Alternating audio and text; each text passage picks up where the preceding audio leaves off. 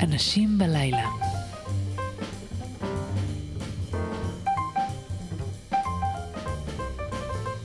אז שאלתי את המבזקן, כלומר את קריין החדשות, אם אפשר יהיה לראות מחר בבוקר את הליקוי. את יודעת אם אפשר יהיה לראות את הליקוי? את לא יודעת. את הדברים החשובים את לא מתעניינת.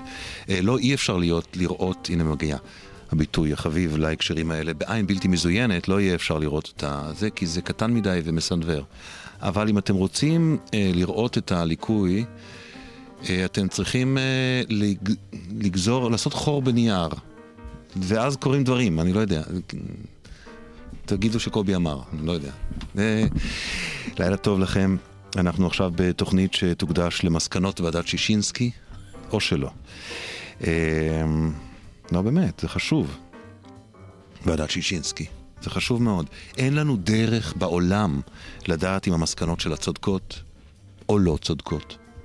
כי אפילו אם ניקח למשל את הוועדות, את המסקנות, ונקרא אותן מההתחלה ועד הסוף. מה עם פסק דין קצב? קראתם אותו כבר? גיבשתם עמדה? מנומקת? מושכלת? אחרי שתקראו את פסק דין קצב, אני אספר לכם שזה רק התמצית. עוד מעט יפרסמו עוד. ומה עם הקושי של האדם בן ימינו לגבש דעה. על זה התוכנית היום. או לא. לילה טוב, אודיה קורן. לילה טוב. לא יודע, אני באתי היום להמשיך, נכון? כן, אני כרגע בעיקר הבנתי את המילות קישור. אבל אני אצליח. וככה, מה, זה היה מסובך? לא, לי זה היה מסובך, אבל מפעים. באמת, מעניין. אוקיי. לא. נדבר עלייך היום. אני לא יודע אם אמרו לך, אם גילו לך, שאת הנושא. באמת? כן. אתה ממש נואש, המאזינים נואש. שמענו על הכל, טוב, נביא גם אותה. אני רוצה להגיד לך משהו, בכנות אמיתית, ואספר לך משהו על דרך העבודה שלי בתוכנית הזאת, שהיא יומית, ערבית, לילית. כן, אני מהמאזינים הקבועים. אני שמח. ואני נניח יושב בבוקר, ועובר על התחקיר. בסדר, הכל בסדר? אני מחפשת איזה כפתור איפשהו. את לא צריכה את האוזניות. מעולה. את ממש לא זקוקה לאוזניות. יותר טוב? הרבה יותר טוב. אתה נראה גם הרבה יותר טוב כשאני בלי אוזניות. נכון. אז אני יושב בבוקר ועובר על התחקיר. אני מקבל מהצוות המסור תחקיר. קצת דיברו איתך, קצת ציטוטים מפעם. ותמיד אני שואל את עצמי, אל תעלימו את דיוק. תשאירו את דיוק אלינגטון ברקע. ותמיד שואל את עצמי ככה כל מיני שאלות תוך כדי התחקיר. והיום ישבתי בבוקר בבית הקפה השכונתי. ועברתי לתחקיר, אמרתי, אני רוצה שיהיה ערב. רוצה לפגוש את האישה הזאת. באמת? באמת, בחיי. תודה רבה. בבקשה, אבל זאת אמת, אני לא הייתי יודעת. יש לי המון דרכים לפתוח את התוכנית. כן, טוב, אני לא יודעת למה. כי את נשמעת שם נורא נחמדה. נורא אמיתית ונורא נחמדה, ונורא... תודה, זה מחמאה יפה. אני שמחה לשמוע אותה. נתחיל לדבר על הערב החדש שלך. אבל אני חושב שנעשה את זה אחרי שיר. בסדר? בשמחה. אני בחרתי, לא יודע למה, שילווה אותנו היום זמר שעוד יום אחד כולם ידברו עליו. דיוויד בואי. יאללה, שיר ראשון. נראה אם תבחר את השיר שלו שאני... שזה האדם שמחר את העולם. את העולם הוא מחר. We passed up on the stair. We spoke of was and when. Although I wasn't there, he said I was his friend, which came as some surprise. I spoke into his eyes. I thought you died alone a long, long time ago. I know, not me. Lost control. Your face took place with the man who sold the world.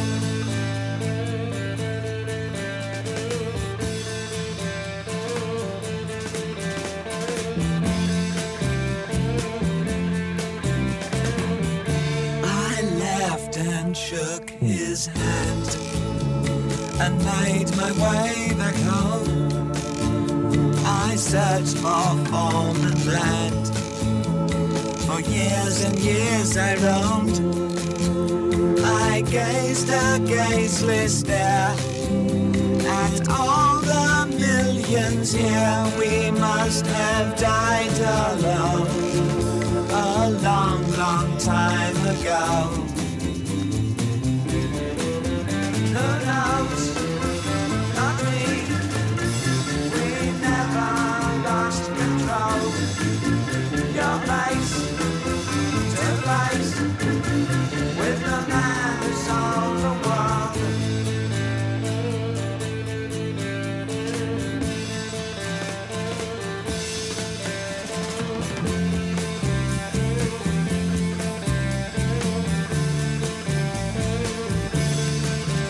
Who knows?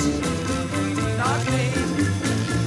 We never lost control. Your face to face with the man who sold the world.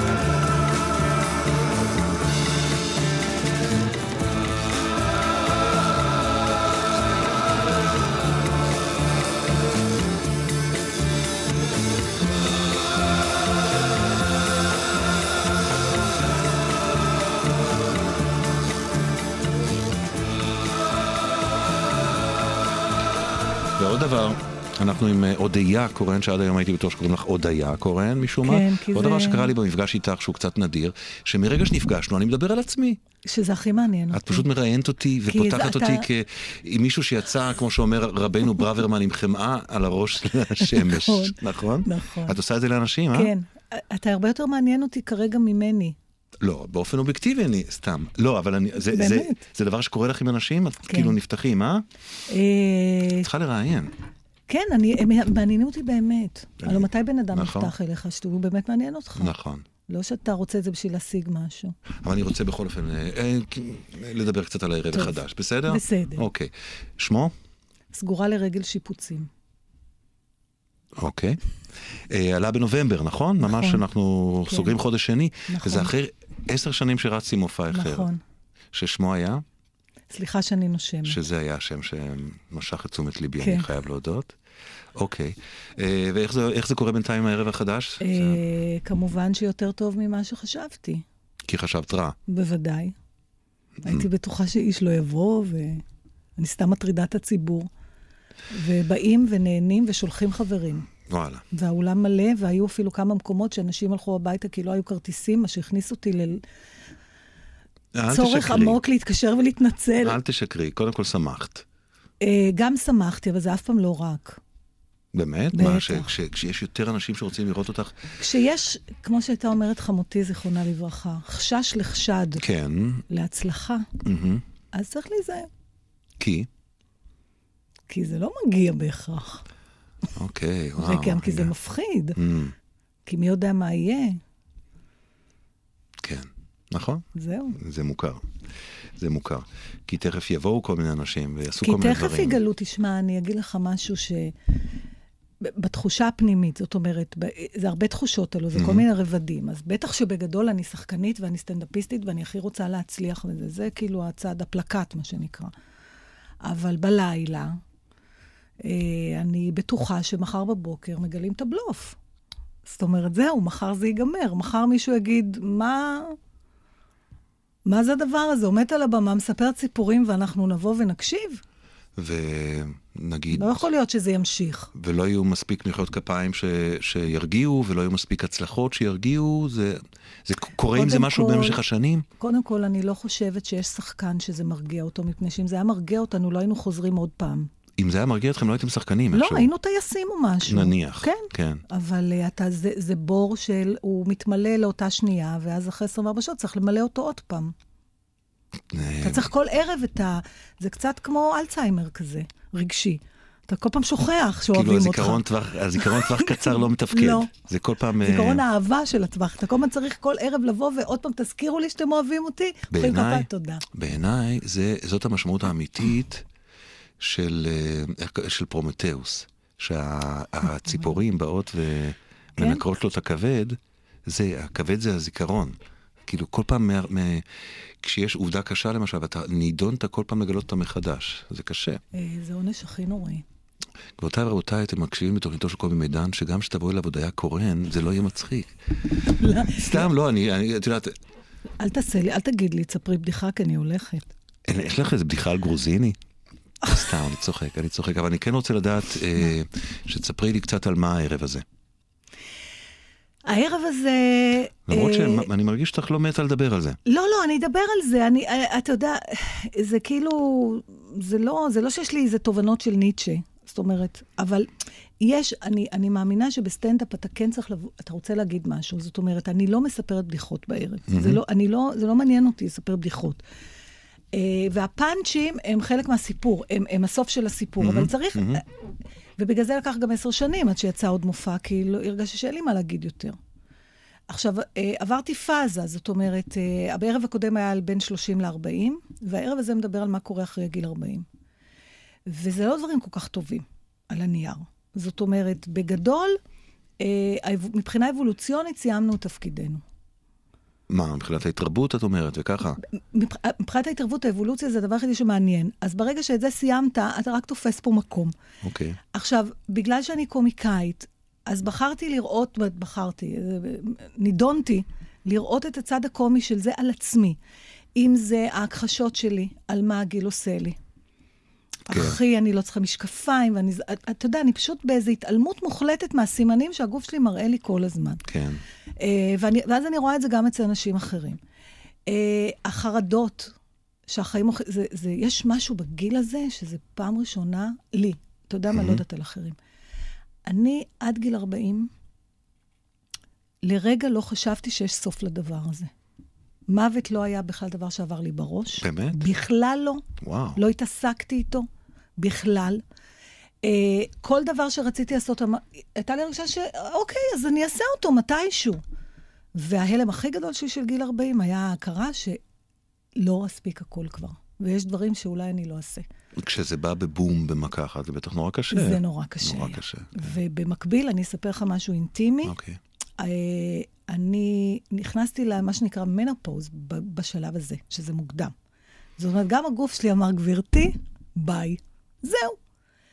והפאניקה הזאת שאחזה בי, וראיתי את הפאניקה אצל אנשים אחרים, איזה חוזר בתשובה, והיא עושה פתאום קרמיקות, וזה עובר לגור בגליל באיזה מצפה, וזה קורה בספר הזוהר במרכז הקבלה, וזה קונה אופנוע. וזה קונה אופנוע. וזה מתחיל לגלוש. כן, עכשיו, החברה שלנו מתייחסת על זה היום, של כאילו, סבבה, 40 זה 20 החדש. כן. אבל אני ראיתי את החרדה, ואני ראיתי את המקום שזה בא מהפאניקה, ועל זה התחשק לי לדבר בערב. ואיך נוצרת האלכימיה הזאת של שזה יהיה מצחיק, הפאניקה? אני לא יודע, איך זה נוצר אצלך? לא... אצלי... איך זה עובר את הדבר הזה? אני מקצינה את זה. אני מקצינה סיטואציות יומיומיות. למשל, כשאני רואה שהסלולרי מצלצל אצל החברה שלי, שמבחינתה אין לה שום בעיה בראייה. עכשיו, הוא מצלצל, והיא לא רואה מי מצלצל, אז היא מתחילה להרחיק את הטלפון. עד שהיא רואה מי זה, ואז היא מקרבת ועונה. זה התרחיש היומיומי הפשוט. עכשיו, אני מסתכלת ואני אומרת, יש פה משהו. ואז במופע שלי, אני מושכת את זה, אני אומרת, מתקשר לך מי שאתה מסתכל, אתה לא רואה, אתה מתחיל להרחיק. עד שאתה רואה, אז הוא גמר לצלצל.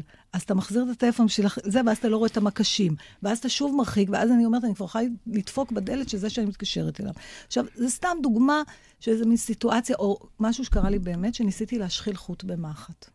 פעולה שבגיל 39 התבצעה בלי שום בעיה.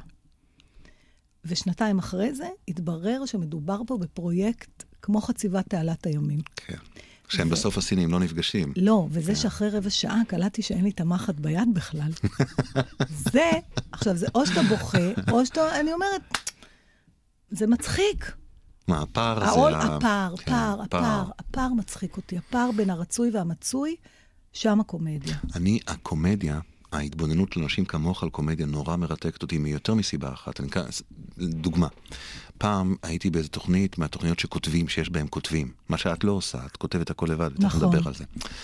והייתי, את יודעת, לפעמים אתה מתארח באיזה מקום. עכשיו, אני לא יודע, אני חייב לחשוף בפנייך עובדה שלא ידועה עד עכשיו. אני לא קומיקאי. אתה לא קומיקאי? לא, אני לא קומיקאי. אתה רוצה להיות? לא, לא. אולי הייתי רוצה, אבל אני בחור ריאליסט. אני לא איש מצחיק נורא. זאת אומרת, יש לי חוש הומור כזה לפעמים. אתה אולי לא יצרן הומור, אבל אתה צרכן. כן, לגמרי. זה בסדר. בקיצור, הושיבו אותי מול כותב. כי הייתי צריך להתארח בתוכנית הזאת. את מכירה את התוכניות האלה. ואני חשבתי בבית על דברים, אפילו כתבתי דברים, שזה מהחיים שלי וזה וככה וזה, וישב מול כותב. עכשיו, היו עוד אורחים בתוכנית הזאת. אז באותו חדר, הנה זה עוד פעם קורה, אני מדבר על עצמי. לא משנה, יושבים עוד אנשים עם הכותבים שלהם. אוקיי, כן. עכשיו, מה שקורה בכל המקומות האלה זה, נניח, אתה כותב ואני קובי. אז אני מספר לך, ואז את אומרת לי, מצחיק. מצחיק. זה נורא מצחיק, זה נשמור. זה קורע. עכשיו, אתה לא רואה בדל חיוך על הבן אדם. אבל כי אנחנו מרגישים את זה. זה כמו מתמטיקאי. אני סיפרתי לך את הסיפור הזה כדי להסביר לך למה זה מרתק אותי התופעה הזאת של אנשים בדיוק, שמתייחסים להומור ככה. ואני מגלה את זה עם השנים, כי אני עברתי דרך עם הומור. זאת אומרת, זה התחיל מילדות שאז זה שלט בי לגמרי, זאת אומרת, זה היה נורא כפייתי, ובכלל לא היה לי שליטה על הדבר הזה. היום אני אומרת לך, זה מתמטיקה. אני יכולה להגיד לך, המופע שלי מתחיל, שהבעל שלי מדבר לקהל, בהקלטה. עכשיו, התעוררתי איזה בוקר, ומשהו במחשבה, שלפני שאני עולה לבמה, בעלי ידבר לקהל, שישעה אותי. לא ידעתי עוד מה הוא יגיד. משהו, זה נראה לי מצחיק, עוד לא ידעתי בעצמי מה מצחיק. זה לא נשמע לי מדע, זה נשמע לי השראה, או רעיון, או יצירתי. רגע, בסדר, זה נכון. אוקיי. עכשיו, חיכיתי עוד יומיים, כי הרבה פעמים משהו מצחיק אותי, ואחרי יום זה לזבל, וזה עדיין שישע אותי. וגם אחרי שבוע. עכשיו צריך לכתוב מה הוא יגיד. אוקיי. ופה מתחילה המתמטיקה. זאת אומרת, והטעם האישי שלך. מה ההומור שלך.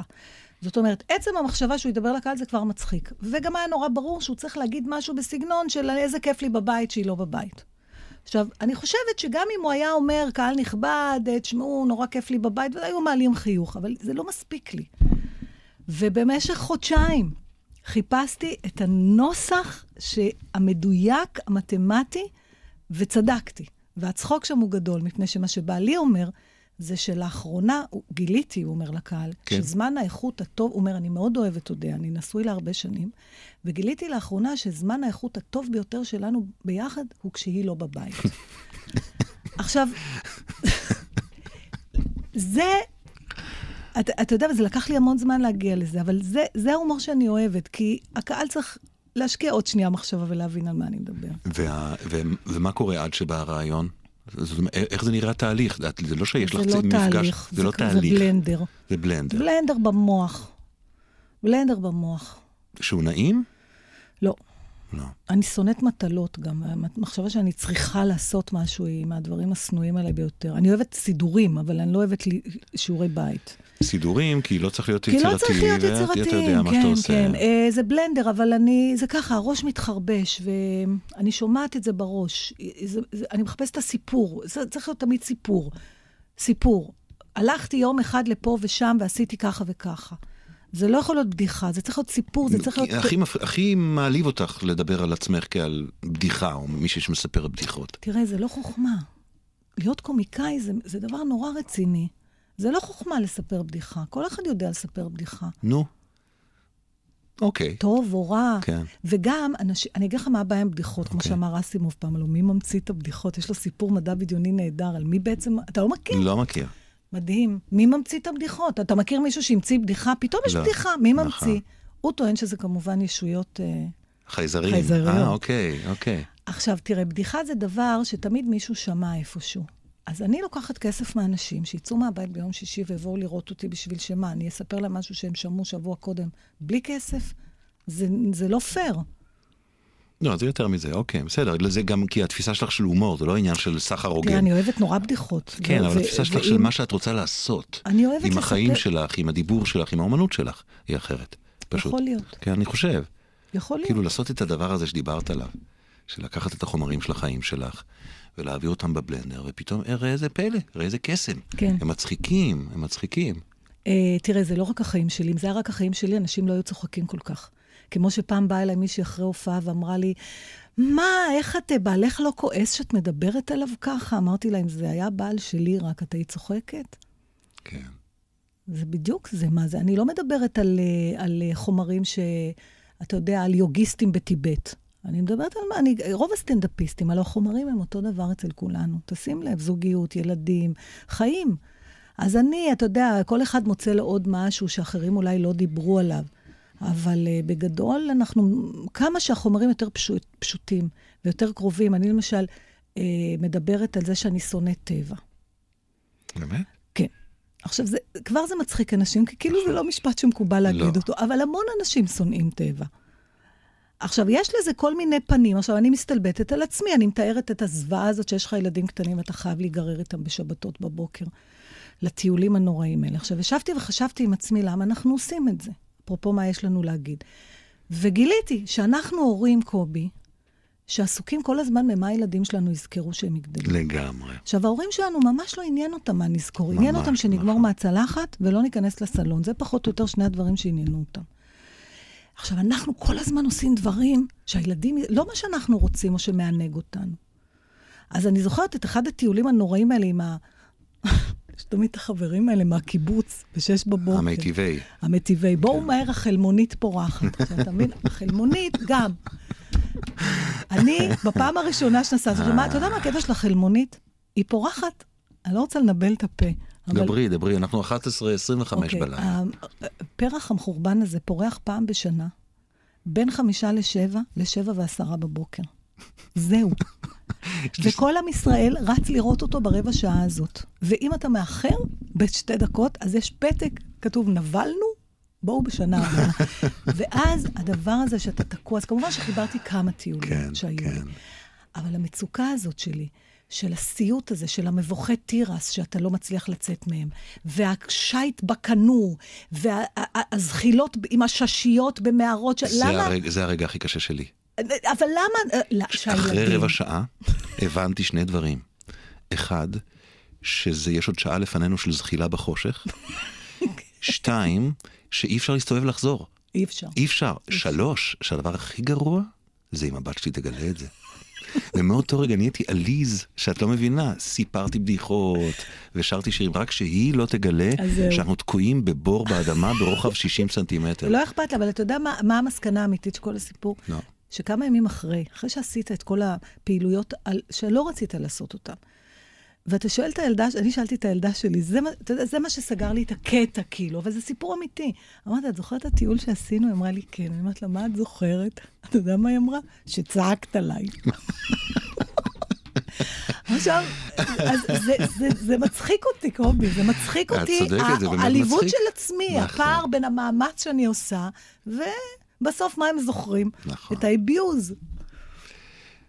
נחזור לאדון בוי, ונחזור לנקודה הזאת.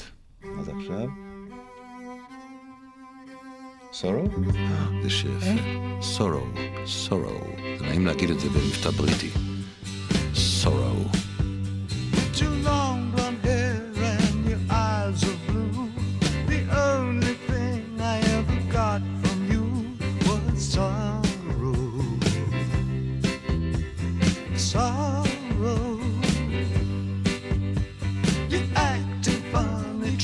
Spend my money. You're out there playing your high-class games of sorrow. Sorrow. You never do what you know you ought to. Something tells me you're the devil's daughter. Sorrow. Sorrow.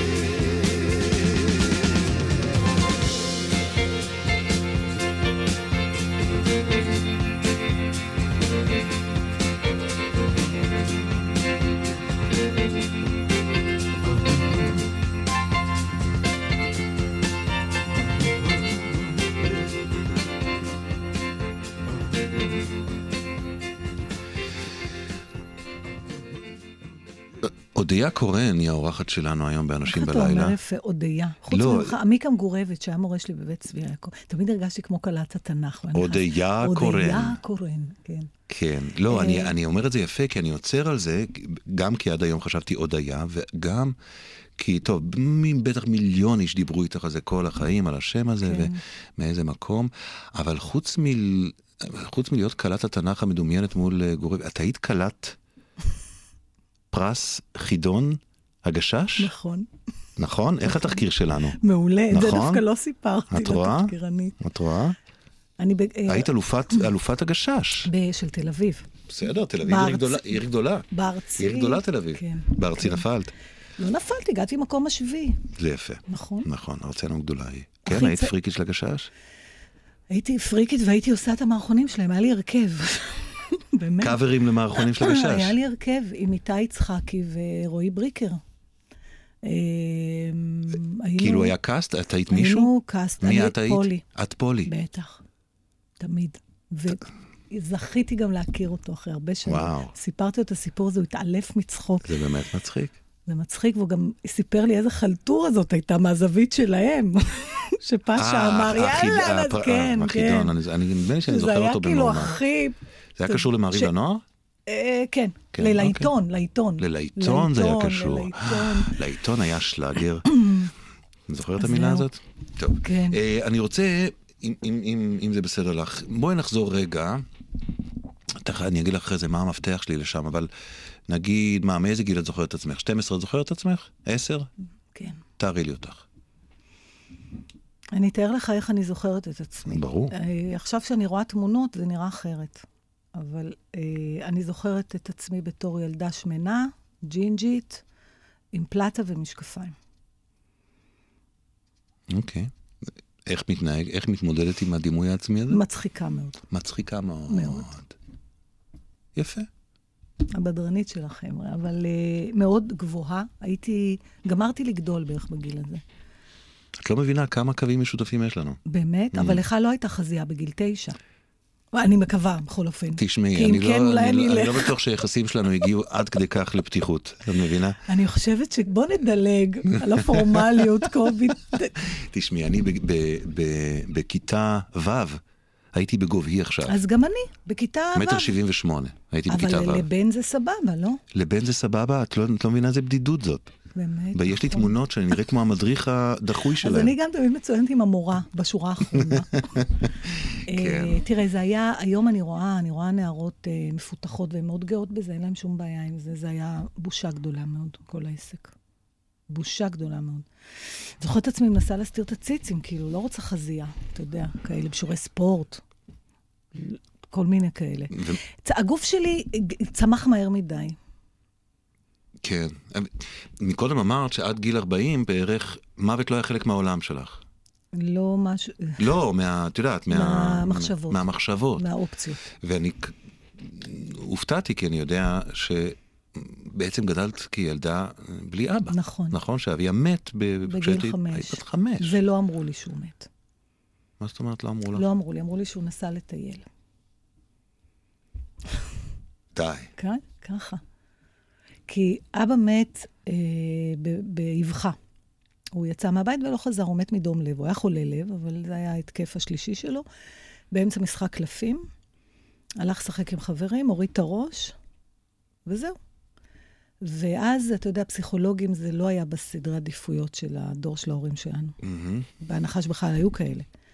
לימים שאלתי את אמא למה היא אמרה, חשבתי שככה הכי טוב בשבילך. אז אמרו לי, אבא נסע לטייל, והוציאו אותי מהבית לשבעה, לאיזה קרובי משפחה. עכשיו, אני לא זוכרת את זה. את יודעת את זה, כן. אני יודעת את זה, אני לא זוכרת את זה, אבל אני כן זוכרת את הילד שאמר לי בגיל 9 ברחוב, אבא שלך מת. את זה אני כן זוכרת. זאת אומרת, הוא מת כשאת היית בת 5, ובגיל 9 עוד לא ידעת את זה? אני חושבת שידעתי. לא, אבל לא נאמר. זה לא נאמר. לא נאמרה המילה אבא מת. לא נאמרה המילה, אף אחד לא סיפר לי. אני זוכרת עצמי רצה הביתה בבכי, ואמא אומרת, כן, נכון, הוא מת, אבל בואי תאכלי משהו שתמיד היו, אתה יודע, אומרים. אבל כל הילדות הייתה מלא סודות. היום כשאני מספרת את זה, אנשים הם מתפלצים, אבל היא לא ידעה. היא לא ידעה, אתה יודע, אספר לך עוד משהו, למשל. יש לי אח גדול ב-14 שנה, ואנחנו לא מאותו אבא, גם אביו נפטר. אמא שלי עברה חיים לא פשוטים. זאת אומרת, כשאבא שלך נפטר, זה היה בעלה השני שנפטר. בעלה השני שנפטר, אחרי שאיבדה את כל משפחתה בשואה גם. זאת אומרת, באמת, לא פיננו אותה. אבל, ויש לאחי שם משפחה אחר מלי. כי אבא שונה. כי אבא שונה, ואף פעם לא שאלתי את עצמי, לא התעכבתי הדבר הזה. זה אח שלי מיכאל, אח שלי מיקי המתוק. ואז יום אחד שאני בת 11 כבר, היה ריב עם אמא משהו, והיא כעסה על אח שלי, שהוא לא היה בבית, אמרה עליו משהו לא יפה, ואני הגנתי עליו, והסתכלה עליה, אני זוכרת איפה היא ישבה במטבח, ואיפה אני עמדתי, והיא אמרה לי, מה את מגנה עליו כל כך? הוא אפילו לא אח שלך. פאף, ככה. אז אתה יודע, אבל ככה זה היה, הם לא היה להם הדרכה, מסכנים. זה היה דור נטול הדרכה, הם לא ידעו שצריך להגיד, שצריך לעשות, והילדים התמודדו. ותמיד הבנת כל כך את הסיבות? לא היה לי כעס עליה, לא בדבר הזה. לא על הדבר הזה. הכעסים שלי עליה היו ממקום אחר. הכעסים שלי עליה, לא יודעת, קשה לי לנתח את זה. אני יכולה להגיד לך שעד לפני 5 חודשים כעסתי עליה. היא הייתה צריכה לעבור אירוע מוחי ולהיות משותקת ואילמת בשביל שאני אפסיק לכעוס עליה ואוכל להראות לה שאני אוהבת אותה ולהיות עם חמלה עליה. לא, הכעסים היו על הרגשי אשמה הבלתי פוסקים, ועל האהבה הלא נכונה שהיא נתנה לי.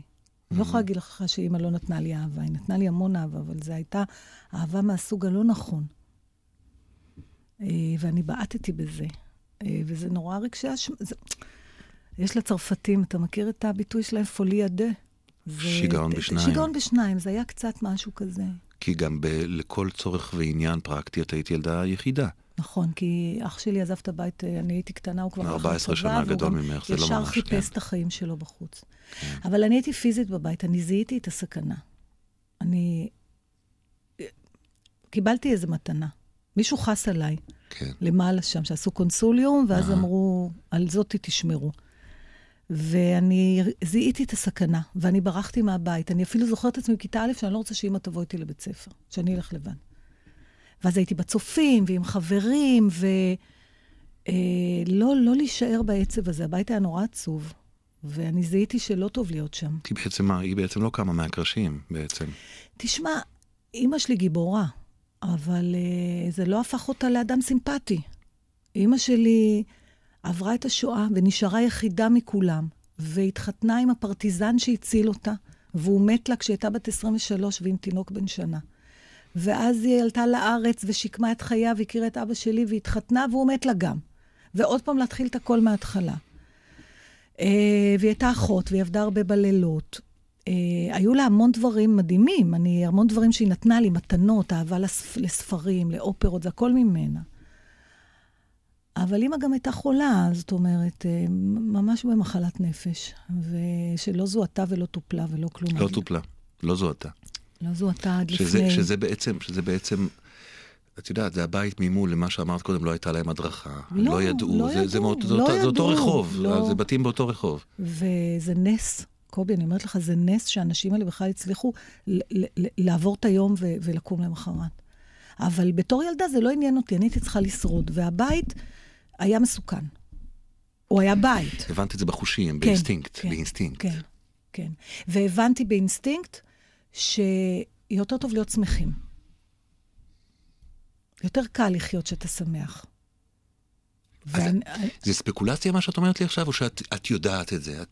אני היום יודעת את זה. כי הרי ילד לא מבין את התהליכים האלה, הוא לא אומר אותם לא, בטח שלא, אבל את יודעת שעשית כאילו סוג של הבנה, של החלטה. כן, אני יודעת כי לימים, שהייתי בת 30 כבר והגעתי לטיפול גם, ואמרתי לפסיכולוגית, תראי, אני נורא מאמינה בלהכניס דברים תחת לשטיח, עכשיו משהו השתבש, והשטיח נהיה קטן מדי, כל הלכלוך מאפס מבצבץ. אז באתי לך כדי שנגדיל את השטיח.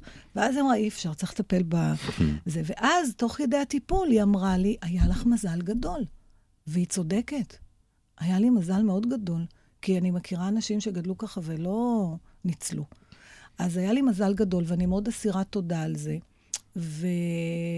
ועד היום אני אוהבת, אני מעדיפה להיות בשמחה. את צודקת לגמרי. כן. ממש את צודקת לגמרי. ובשפיות. כן, אה? כן. זה הישג, זה סוג של הישג, לא? זה סוג של הישג. אני הכי גאה בזה. אני ממש עומדת על זכותי להישאר נורמלית.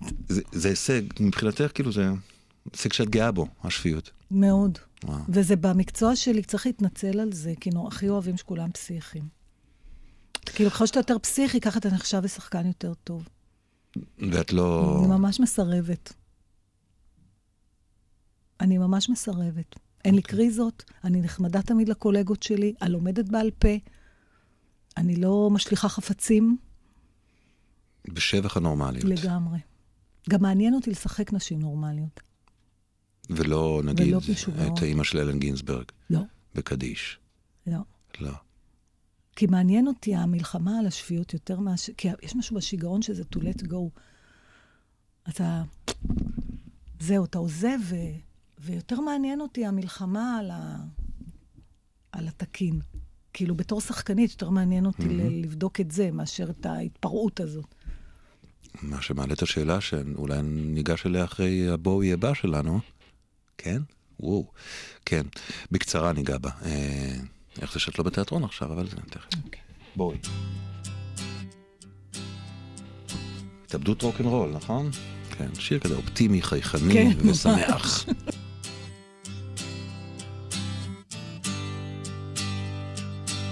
Time takes a cigarette, puts it in your mouth.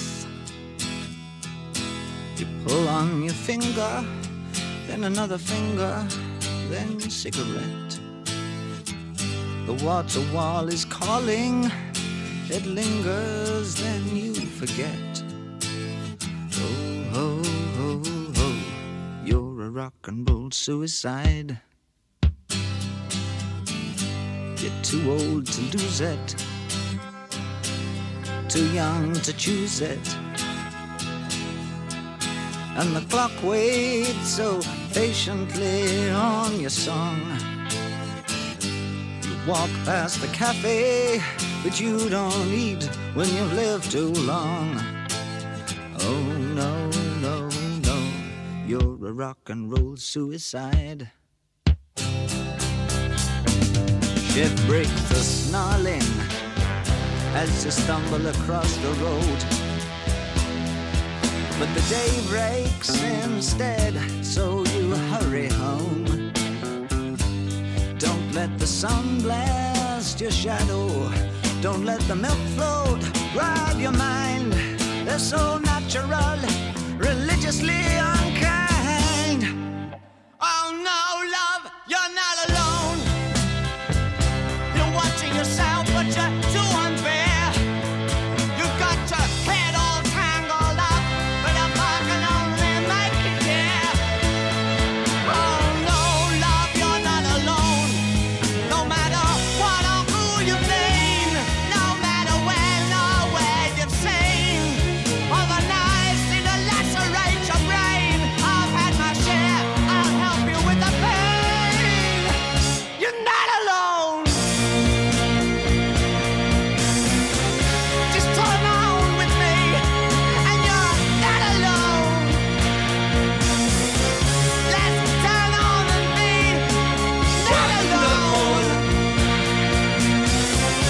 Give me your hands, 'cause you're wonderful. Give me your hands, 'cause you're wonderful. Oh, give me your hands.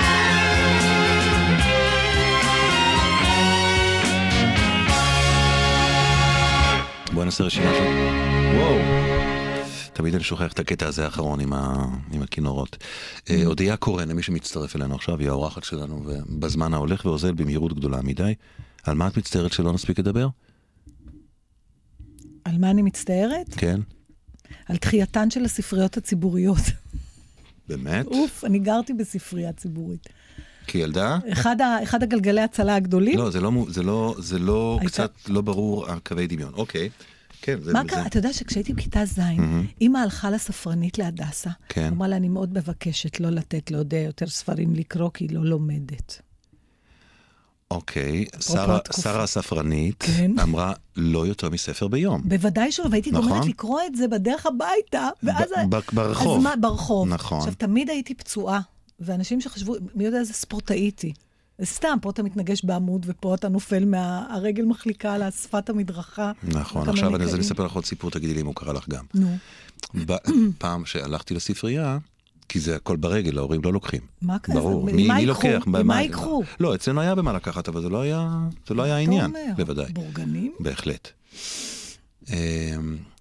אבל אז פעם רציתי לעשות עליה רושם. אז הבאתי מהבית ספר של גדולים. אני זוכר איזה ספר זה היה. להגיד לך, זה היה ספר שנקרא במשעול הצר. של קבק, נכון, ודאי. כזה קטן ככה כתום. ידעתי על ישו. נכון, היו שני כרכים. אז לקחתי את כרך ב', לא את א'. ואז היא אמרה לי, מה אתה עושה עם הספר הזה? אז אמרתי לה, אני קורא אותו. איזה קראתי? לא קראתי אותו, לא ידעתי לקרוא אותו. ולא נתנו לי לקחת. והיא כעסה עליי, וזה נורא העליב אותי. היא כעסה עליי, זה לא מתאים לגילך. הם היו חמוצות פנים, והיום הספריות מאוד מהירות פנים, וזה לדעתי משבש את אהבת הקריאה של הילדים. כי חלק מהעניין היה לקרוא על אפם וחמתן. הם כל מה שהם רצו זה שתלך משם פחות או יותר. אז אני חייב לשאול אותך, אבל איך זה, אני מרגיש אותך כל כך בתיאטרון. כל כך... כן, אני הייתי בתיאטרון. ומה גרם לך לעזוב? להגיד לך באמת? ברור. אחד, לא נורא הצלחתי בתיאטרון. זאת אומרת, זה לא שלא נורא הצלחתי, זה לא הביטוי הנכון, אבל לא נהייתי כוכבת שם. עדיין. אוקיי. זה כנראה מתישהו יקרה. דבר שני, אני לראשונה בחיי אומרת, אני רוצה להצליח עם המופע שלי, ואני גם רוצה לעשות כסף מהכישרון שלי. תסבירי. כלומר... יש איזה לא יודעת, זה מה שזה, זה לא נראה לי שצריך פה הסבר. אני תמיד, אתה יודע, כל החיים הייתי באיזה סוג של התנצלות, ופתאום, תשמע, הייתי ב8 שנים האחרונות בתיאטרון. ערב וערב כמעט, והנסיעות, ובא לי, אתה יודע, לעבוד פחות ולהרוויח יותר איזו תקופה. וגם פתאום התחשק לי לחזור לסטנדאפ. ובטח עוד שנה, עוד פעם אני כבר אמאס לי ואני ארצה לחזור לתיאטרון. תיאטרון זה אהבה גדולה כמובן, בגלל זה הלכתי להיות שחקנית, בשביל להיות בתיאטרון. אין פה בכלל שאלה. אבל המרחק בין הסיבה שהלכתי להיות שחקנית ובין התפקידים בפועל שאני נתקלת בהם, הוא הולך וגדל. לא רק אצלי דרך אגב. מה זאת אומרת? זאת אומרת שכל מי שהלך מאוד משחק הלך כי הוא רצה לעשות את הדברים הגדולים, את הצ'כו והאיפסן והסטרינברג והחנוך לוין והזה, ויותר ויותר... כזה, אוקיי. פחות, יותר ויותר, אתה יודע, אני אתן לך דימוי, יותר ויותר מצאתי עצמי עושה תפקידים שיכולתי ללבוש את הבגדים מהבית. כן. ואני רוצה להתלבש, להתחפש. כן, אשתו של המהנדס, שפתאום משבר אמצע החיים. כן, כל הרותי, נומי, גליה, אתה יודע, זאת אומרת, שזה, איני לא צרה בז'אנר הזה, שזה הצגות נפלאות, והתיאטרו, אבל... אז מה עשינו פה, כמו שאמר לי הבסטיונר מהקרמל, שאמרתי לו. לשמה התכנסנו. כן. כן. אבל אני אחזור כמובן לתיאטרון, בסופו של דבר. כן, אני די בטוח שתחזרי, ודי בטוח שהסיבוב הבא יהיה סיבוב יותר מוצלח אולי. אני חושבת, כן, אני חושבת שאני שחקנית... תפקידים כאלה, לנעוץ בהם שיניים. כן, אני מקווה. אבל אנחנו לא מתחרטים, אנחנו לא אוהבים להתחרט. איזה מקום יש לצריך בחיים שלך? מקום מאוד חשוב, ומדי פעם אני מתנערת ממנו. אני צריכה לעשות דברים שלא צריך אותם. ממש חייבת. ממש כמו שבן אדם צריך, אני לא יודעת מה, לעשות התעמלות, אני צריכה מדי פעם לעשות דברים שלא צריך אותם. זאת אומרת, אני מחליטה לעשות משהו, ואם מישהו שואל אותי למה את צריכה את זה, אני יודעת שבחרתי טוב. מה למשל? למשל, להתחיל ללמוד פסנתר בגיל 42.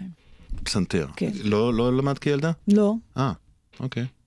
רציתי, אבל... הנה קו הבדל בינינו, סוף סוף מתגלה. נו, כי אתם הייתם... מעבר לחזייה היא של גיל 9. החזייה, אני לא ארפה ממנה. אני מחכה כבר שתיגמר התוכנית, שאני אוכל יותר פרטים. לא הייתה חזייה. אני לא בטוחה. תשמעי. לא, אני למדתי כינור. כינור. אבל לא הרבה, רק 8 שנים. יידיש את לומדת עכשיו? את לומדת עכשיו יידיש? לומדת עכשיו ממש יידיש. עם נתן דטנר, ידידי האהוב. הוא מלמד אותך? לא, אנחנו הולכים שנינו לקורס. התחלנו בקיץ, עשינו קורס מרוכז באוניברסיטה כל יום 4 שעות. כאילו לדבר, לא לדבר הכל, יידיש? לכתוב, לקרוא ולדבר. מה את אומרת? כן. ועכשיו אנחנו ממשיכים בבית שלום הלחם פעם בשבוע. אצל מורה מופלאה בשם אסתר רוז'נסקי, שהיא בת 75, שאבא שלה הגדול מורה היידיש בארגנטינה. זאת אומרת, עצם המפגש עם אישה כזאת בשבילי, זה, אני לא צריכה יותר כלום. איזה עוד דבר את עושה, למשל, או עשית? טיול קרוון. איפה? במערב ארצות הברית וקנדה. זה לא משנה איפה. לא, זה לא משנה איפה. יפה. זה היה 4 חודשים בלי המילה צריך.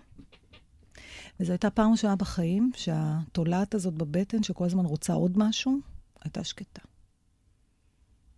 איזה כיף. מאוד. מאוד מאוד כיף. אני מאוד ממליצה על זה. מתי אתה נוסע? עוד מעט? מתי? אולי השנה. יאללה. ותגידי, אם שאלות הסיום הרגילות שלנו, למרות שבאמת, אם אני מאפשר לך לחזור ל3 או 4 ימים בהיסטוריה, לא בימי חייך. בהיסטוריה? כן, לא בימי חייך. נורא קל. נורא קל? בטח. כי יש כאלה שזה קשה להם, ויש כאלה שזה קל. לא, בשנייה. לאן? לטרה, לאחוזה של סקרלט אוהרה. אוקיי. אפרופו הלבוש התקופתי. בדיוק. אוקיי. או? כן. לרגע שבן גוריון אמר, אני מכריז בזאת. שם, כן? השמחה הזאת שכולם יצאו לו, זה רגע שאני הייתי מאוד שמחה לקחת בו חלק. ואם 3 או 4 ימים כאלה בחיים שלך, הייתי יכולה לחזור? ואז לחזור להווה. 3 או 4 ימים שאני יכולה לדבר עליהם, אתה מתכוון? כן. או רק... בסדר, הבנתי את 3 או 4 ימים הראשונים. בטיול קרוון, ליילוסטון, לרגע שאני שוכבת אפרופו ליקוי חמה, ואני רואה פתאום פס לבן בשמיים, ואני שואלת את פצ'קי בעלי, מה זה? אז הוא אומר לי, זה שביל החלב. וואו, כמה אינפורמציה במשפט אחד. האינפורמציה הבולטת ביותר היא פצ'קה. כן, טוב, זה אל תשאל. בסדר, לא, אני לא שואל, כי נגמרנו הזמן, שביל החלב, התולעת הישנה. התולעת הרדומה. התולעת הרדומה. אני מאחל לך שעוד הרבה שנים היא תישן, אבל לא תמות התולעת הזאת. לא, לא, לא. כי היא חשובה. היא חשובה. היא חשובה, אבל היא מעייפת לפעמים. כן, נכון, נכון. אודיה קורן, אני מאוד מאוד מודה לך על השיחה. לעונג היה לי. ושוב לא טעיתי בתחושות שלי עם כמה שאתה מרוצה מעצמך שוב. זה הכל, זה הכל. תודה רבה. תודה רבה לך. אנחנו עכשיו נקרא את קודזי, נכון? יאללה. כל ערב אנחנו השבוע קוראים את קודזי, מתור הברזל. זאת אישה שחוזרת הביתה. אנחנו בשנות ה-90 או תחילתן בדרום אפריקה. היא חוזרת הביתה ביום קשה. ראשית, הרופא אמר לה דברים לא טובים, מאוד מאוד לא טובים. ושנית, היא קולטת שיש שם הומלס שחור, וזה מסוכן אז בדרום אפריקה, שנמצא ליד הבית שלה. ואת הטקסט היא כותבת לבת שלה, שגרה מאוד מאוד רחוק ממנה, ביתה הגדולה. כל אחר הצהריים השתדלתי להיות עסוקה. סידרתי מגרות, מיינתי וזרקתי ניירות. עם הדמדומים יצאתי שוב החוצה. מאחורי המוסך ניצב המחסה כמקודם, והפלסטיק השחור מתוח מעליו. בפנים שכב האיש ברגליים מקופלות ולידו כלב שזקף את אוזניו וחשקש בזנבו. קולי צעיר, כמעט גור. רק בלי אש, אמרתי. אתה מבין? אני לא רוצה שום אש. אני לא רוצה בלגן. הוא התיישב, שפשף את קרסוליו החשופים, הביט סביבו כלא יודע איפה הוא נמצא, פנים סוסיות עם נפיחות של אלכוהוליסט סביב העיניים, עיניים ירוקות מוזרות, לא בריאות. אתה רוצה משהו לאכול? שאלתי. הוא נכנס אחריי אל המטבח והכלב בעקבותיו, וחיכה כשהכנתי לו כריך. הוא נגס ממנו, אבל אז שכח כביכול שצריך ללעוס. הוא פשוט נשען על מזוזת הדלת בפה מלא, כשהאור זורח לתוך עיניו הירוקות הריקות בעוד הכלב מיילל חרישית. אני צריכה לנקות כאן, אמרתי בקוצר רוח, והתחלתי לסגור עליו את הדלת. הוא הסתלק בלי להוציא הגה, אבל לפני שהסתובב בפינה, הייתי בטוחה שראיתי אותו משליך את הכריך, ואת הכלב עט על הכריך. בזמנך לא היו כל כך הרבה חסרי בית כאלה. האם הם מפחידים אותי? בסך הכל לא. קצת קיבוץ נדבות, קצת גנבות, לכלוך, רעש, שכרות. לא הרבה יותר. הכנופיות המשוטטות, מהן אני כן פוחדת. מהנערים זעומי הפיות, הרעבתנים כמו קרישים, שצילו הראשון של הכלא כבר מתחיל לסגור עליהם. ילדים שבזים לילדות, זמן הפליאה, זמן צמיחת הנשמה. נשמותיהם, עברי הפליאה, מסורסות, מאובנות. ומעברו האחר של קו פרשת המים, בני דודם הלבנים, שגם נשמותיהם מסורסות, טובים ומהדקים את עצמם יותר ויותר לתוך הפקעות הרדומות שלהם. שיעורי שחייה, שיעורי רכיבה, שיעורי בלט, קריקט על המדשאות, חיים בתוך גנים מוקפי חומות ושומרים עליהם בולדוגים. ילדי גן עדן זהובים, תמימים, זורחים באור מלאכי, רכים כמו תינוקות מלאכיים, תמימותם תמימות של זחלי דבורה, שמנמנים ולבנים, טובלים בדבש, סופגים מתיקות דרך אורם הרך, נשמותיהם מנומנמות, רבויות אושר, פזורות דעת.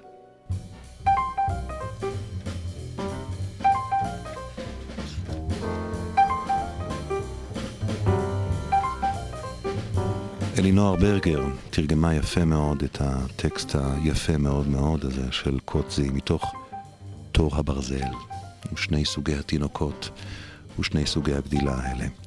ועד כאן אנשים בלילה ללילה הזה, עם בר מאור העורכת, עורכת המשנה מאיה קוסובר, חברות המערכת קרמל צ'רקה, נוגה ברגר, גילה ברמוב, טכנאי השידור, את המוסיקה נגנה שיר אבי סוקר, תודה לעמית צנגר מארכיון מעריב. מחר יהיה פה בומה ענבר. בטח אתם אולי, יכול להיות, לא יודעים מי זה. תשמעו מחר, מעניין. תגובות ניתן להשאיר בתיבת הדואר האלקטרוני kobi@galats.co.il. לילה טוב, ותודה על ההאזנה.